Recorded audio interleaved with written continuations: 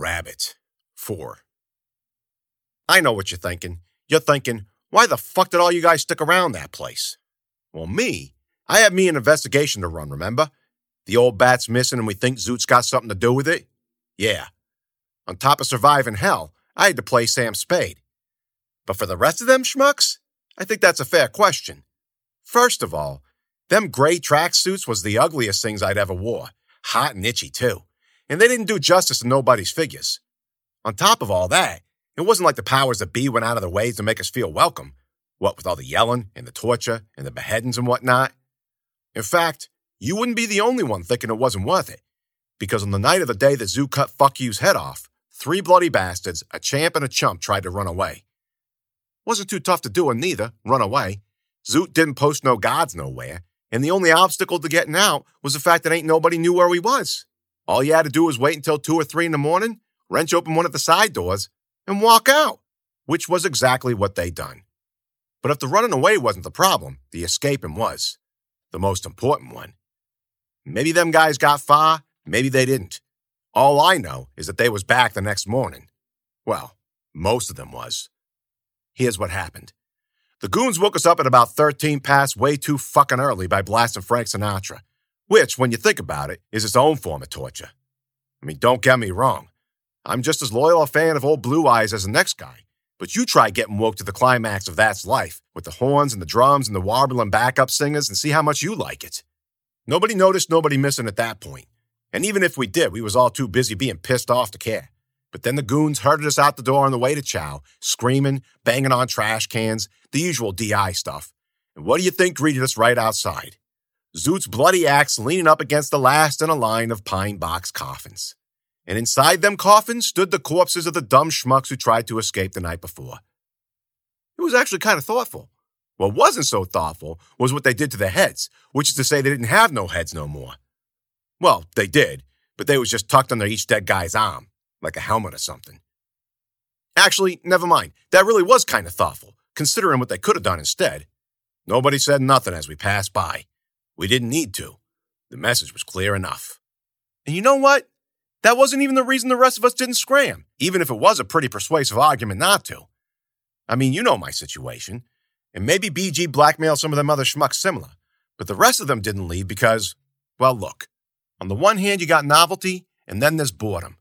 Think about it. More than a few of us was older than baseball. 1 or 2 rode rough with Teddy Roosevelt. I was a kid compared to them guys, and I was pushing 70. But there's only so much life a body can take. So much killing or fucking he can do, so much booze he can drink, so much vengeance he can slake. Death was on the docket for most, the suicide solution. Eat a bullet, slit a throat, take the old skyscraper plunge or dance the extension cord boogie. But even more wasn't quite ready to give up the ghost just yet, no matter how empty life got or how deep into the vortex it settled. Some of my fellow recruits had already been fading away for years, lazing back in their lumpy recliners day after day, barely moving, not talking to a soul, thinking about all the death and destruction they'd caused and not feeling good about it, their minds a jambalaya of regret and pain, wishing for a chance to do it again without all the misery, wondering what they'd done to deserve such a punishment. Maybe they suffered themselves an existential crisis. Maybe they was depressed. But I like to think they was searching for the answer to the age-old question, what do you get Grandma for Christmas when she's got everything she needs?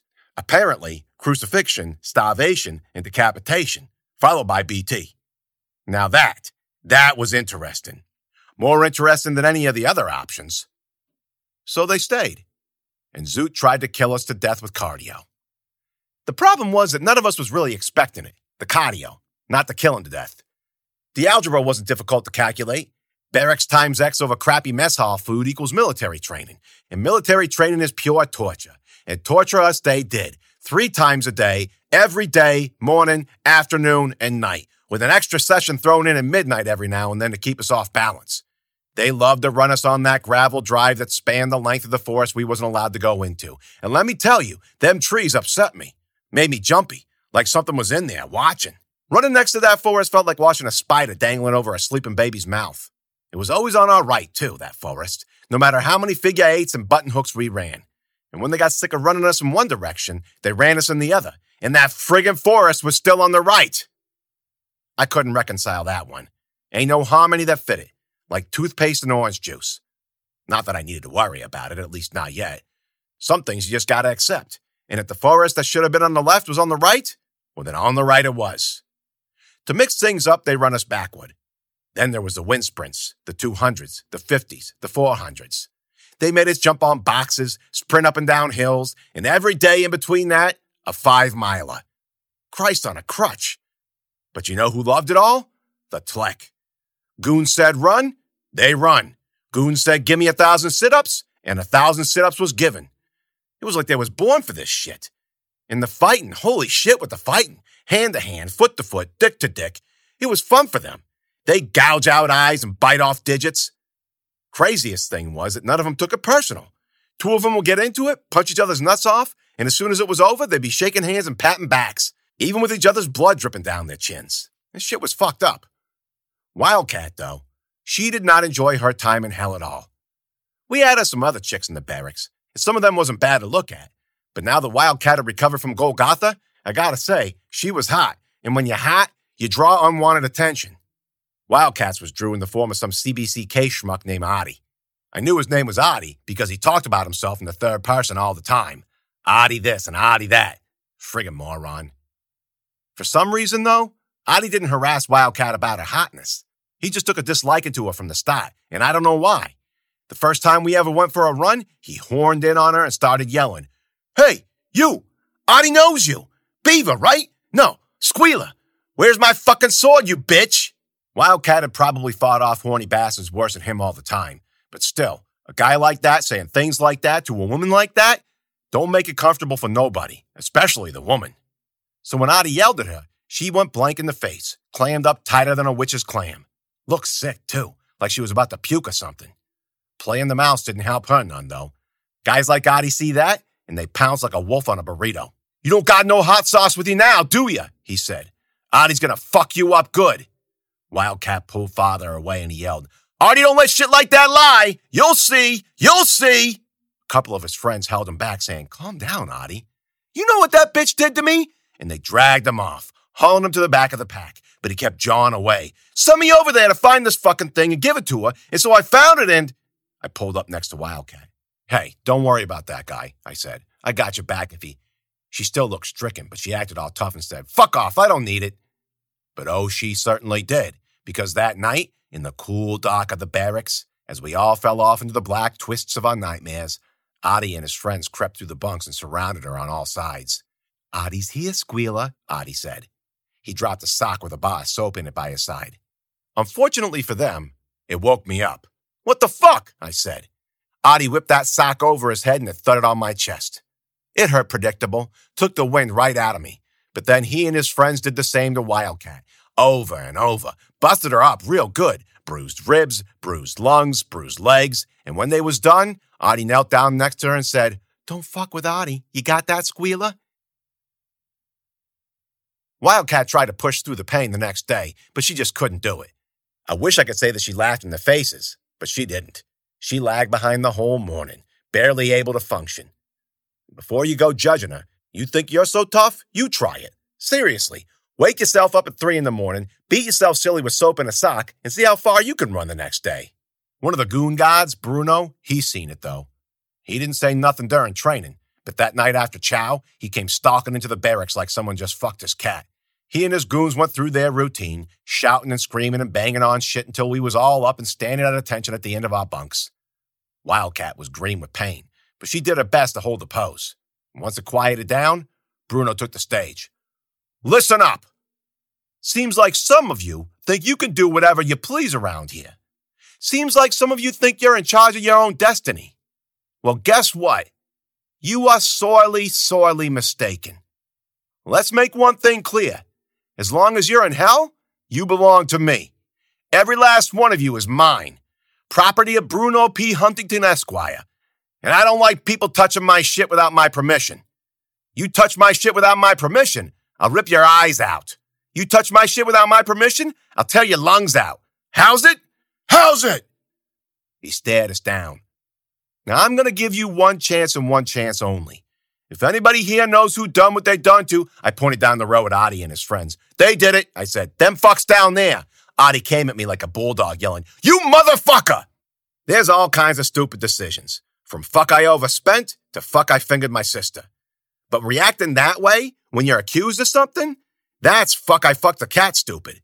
And there ain't no worse stupid than cat fucking stupid. The first thing Bruno done was clothesline the guy. Seriously.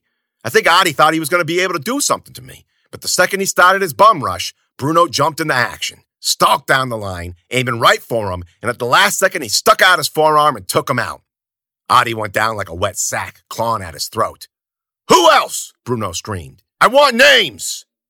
"Well, shit, Bruno. You want names? I'll give you names." In the end, there were 6 more bodies stood up in pine boxes the next morning. Zoot's Ichabod Crane All-Stars.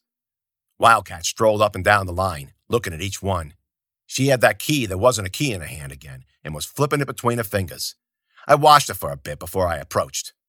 "What's that?" I asked. She stuffed it in her sweatpants pocket, quick and guilty. "That guy." "Who, Adi? Don't worry about him. He was an asshole. Got what he deserved." "Yeah, but what?" "He said he knew me. I never saw him before in my life, and do you remember anything?" "About what?" "About before." "Before we got here?" "Sure." She hugged herself then, the fingers of her right hand tracing the brand on her left shoulder. "I don't," she said. "All I know is I woke up here on that scaffold." "Huh. Well, that sucks. You got you a bad case of the anemia." She didn't say nothing, just stood there. And after a while, I got the sense that she didn't want me hanging around, so I left her alone. She healed up fast. Record time, I'd say. The rest of us didn't do as great. By the end of the second week, guys started pulling muscles, popping ACLs, and by the end of the third week, reality set in. Half of us couldn't barely move no more. The rest just flat out didn't. Pain's got a purpose, you know. It's the body's way of saying knock that shit off. Only problem was, Bruno wouldn't let nobody knock nothing off. Screamed himself hoarse trying to get us to produce. And we tried, but there's only so much a guy can do when his pots don't work proper. The body don't give a shit about nothing but the body. It don't give a shit about politics, it don't give a shit about sports, and it certainly don't give a shit about a guy like Bruno P. Huntington, Esquire. Once that left ankle popped, the overcompensation set in. And once the overcompensation set in, there ain't much more time before that right ankle popped too. And that's what happened to us. One by one, the bunks emptied out, and one by one, more pine boxes met us on the way to morning grub. Freaked everybody the fuck out, I'll tell you what. Nobody wanted to get injured in the first place, you know. But when the penalty for tweaking a calf muscle was decapitation, you better believe the stakes went from high to, oh, fuck. Them goons didn't make it no easier on us, neither. One day after morning sprints, one of them came up to a pugly, stretching her hip flexors on the lawn. "I tell you to do that?" The pugly, true to form, popped up from a stretch, ready to fight. "No, you didn't tell me to do this. You don't think I know what's going on here? I spring a hammy and it's... "It ain't your hammy you need to worry about," the goon said, twirling his baton. "It's your knee." "Ain't nothing wrong with my knee." Snake bite fast, the goon cracked his baton on the pugly's knee, and the pugly crumbled predictable, screaming, holding said knee. "There is now," the goon said. Then he sauntered away, twirling his baton and laughing. Some other goons hauled the pugly away, and the next morning, you guessed it, she was stood up in the pine, head tucked up under one arm. Shit like that happened every now and then, capricious-like, but mostly the injuries came natural.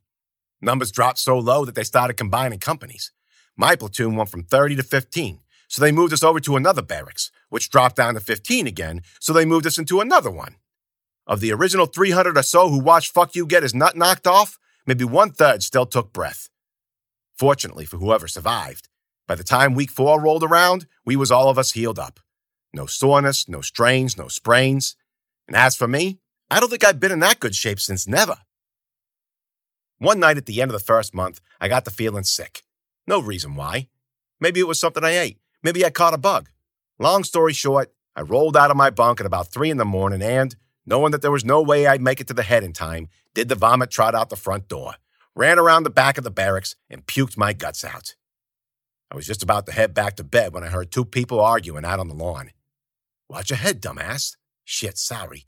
Sorry ain't gonna cut it if we bring her in damaged. What does it matter anyway? They're just doing what they're doing." "Yeah, but shit's fucked up if you ask me." "Yeah, well, nobody asked you." I waited a second before I peeked around the corner. 2 goons was carrying a sinner from my barracks between them, heading towards HQ. And they kept bickering like that until I couldn't hear them no more. BG's words rang in my ear. We think Zoot's got something to do with it. Well, yeah, BG. Zoot had something to do with something, but what it was, I had no idea. The sinner them two goons was carrying was one of our fastest runners, Delmonico Steak.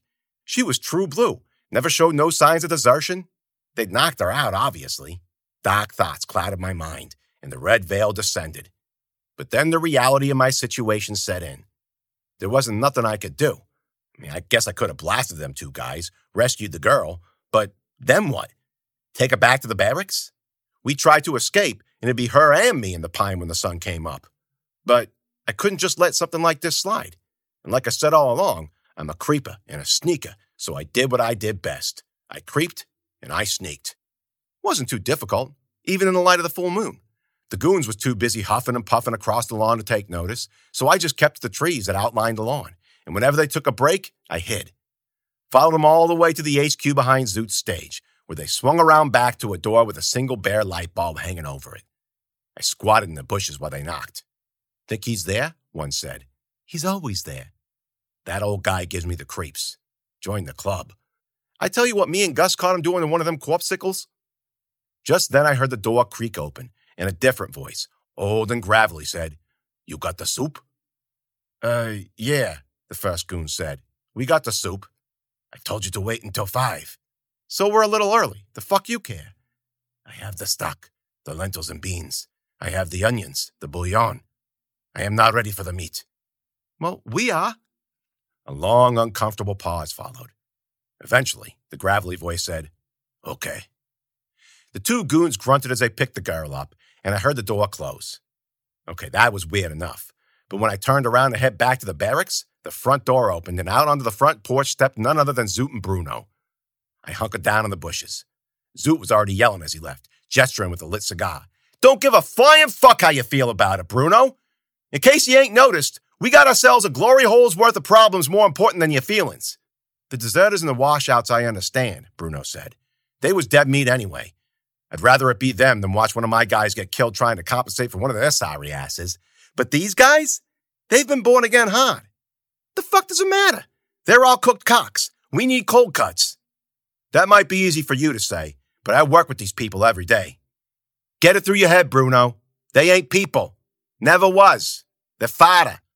We send them poor schmucks into the swamp, and they get slaughtered. Them things is thanking us for it, too.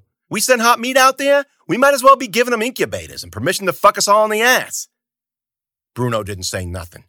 Then I heard him sigh. It ain't right. You know it ain't. You know what ain't right? Them things taking over the fucking world, that's what ain't right. You want to stop them? This is the best way to do it. 20 of my guys could do more damage than an entire horde of the things he turns them into. Yeah, and all 20 would be infected before it was all over, and it wouldn't mean shit. Yeah, but there ain't no yeah buts. It's my decision to make. No, it ain't. No offense, but I don't recall you clearing this with the council. Psh, because I don't think they'd like this plan at all. In fact, I think they'd have some serious issues with what you're doing. The council don't know shit from shit. You know that. They ain't fought these things. They ain't seen what they can do. Cue uncomfortable pause. You know I agree with you, Zoot. A little. But this wasn't the deal. You said run 'em harder, so I ran 'em harder. You said wash more of 'em out, so I washed more of 'em out. But this is murder. 6 to 1, half dozen to another. The fuck's that supposed to mean? Potato, potato. Jesus fuck, Zoot, speak English. You know what your problem is, Bruno? For all the wars you fought, you don't know fuck all about war. You think there's rules? You think there's valor? I got news for you. War don't give a shit about rules. War don't give a shit about valor. You know what war cares about? War, blood, carnage. Whoever wins, wins, and there ain't no such thing as a fair way to do it. You want to kick your enemy in the balls? Kick him in the balls. You want to pop his eyes out with your thumbs? Pop his eyes out with your thumbs. War's just happy you showed up. You seriously trying to lecture me about war, Zoot? I've been to war. It's the reason you asked me to do this in the first place. But this ain't what I signed up for. Well, whatever you think you signed up for, you made it up in your head. They looked out over the lawn. Bruno angry and brooding, Zoot smug smoking a cigar. Look, Bruno said, we got a month until the battle royale, right? The whole council's going to be there. All the bigwigs, all the chiefs. Let me get them through weapons training and, hello? You been listening? There ain't going to be any of them left for weapons training. Zoot. Zoot nothing. I'm tired of this piecemeal bullshit. The old man wants them all at once. Once we get the numbers down enough where we can handle them, I told him yes. The council's thinking conventional, and there ain't nothing conventional about this. They need to see what the old man's horde can do. I stocked the Coliseum's maze with some choice specimens. When the battle royale comes around, we'll show them exactly how this war's going to be won. I didn't have time to listen anymore. The basement door squeaked open, and I had to jet before the goons caught me out there.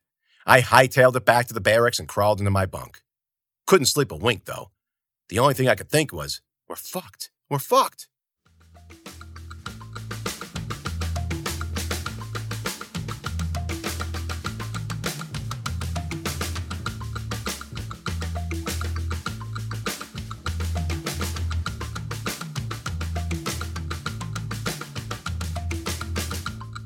Thank you, everybody, for listening this week. Don't forget to check out lilithfilm.com, jamesnoel.net/BG, and you can support this show for as little as $1 on patreon.com.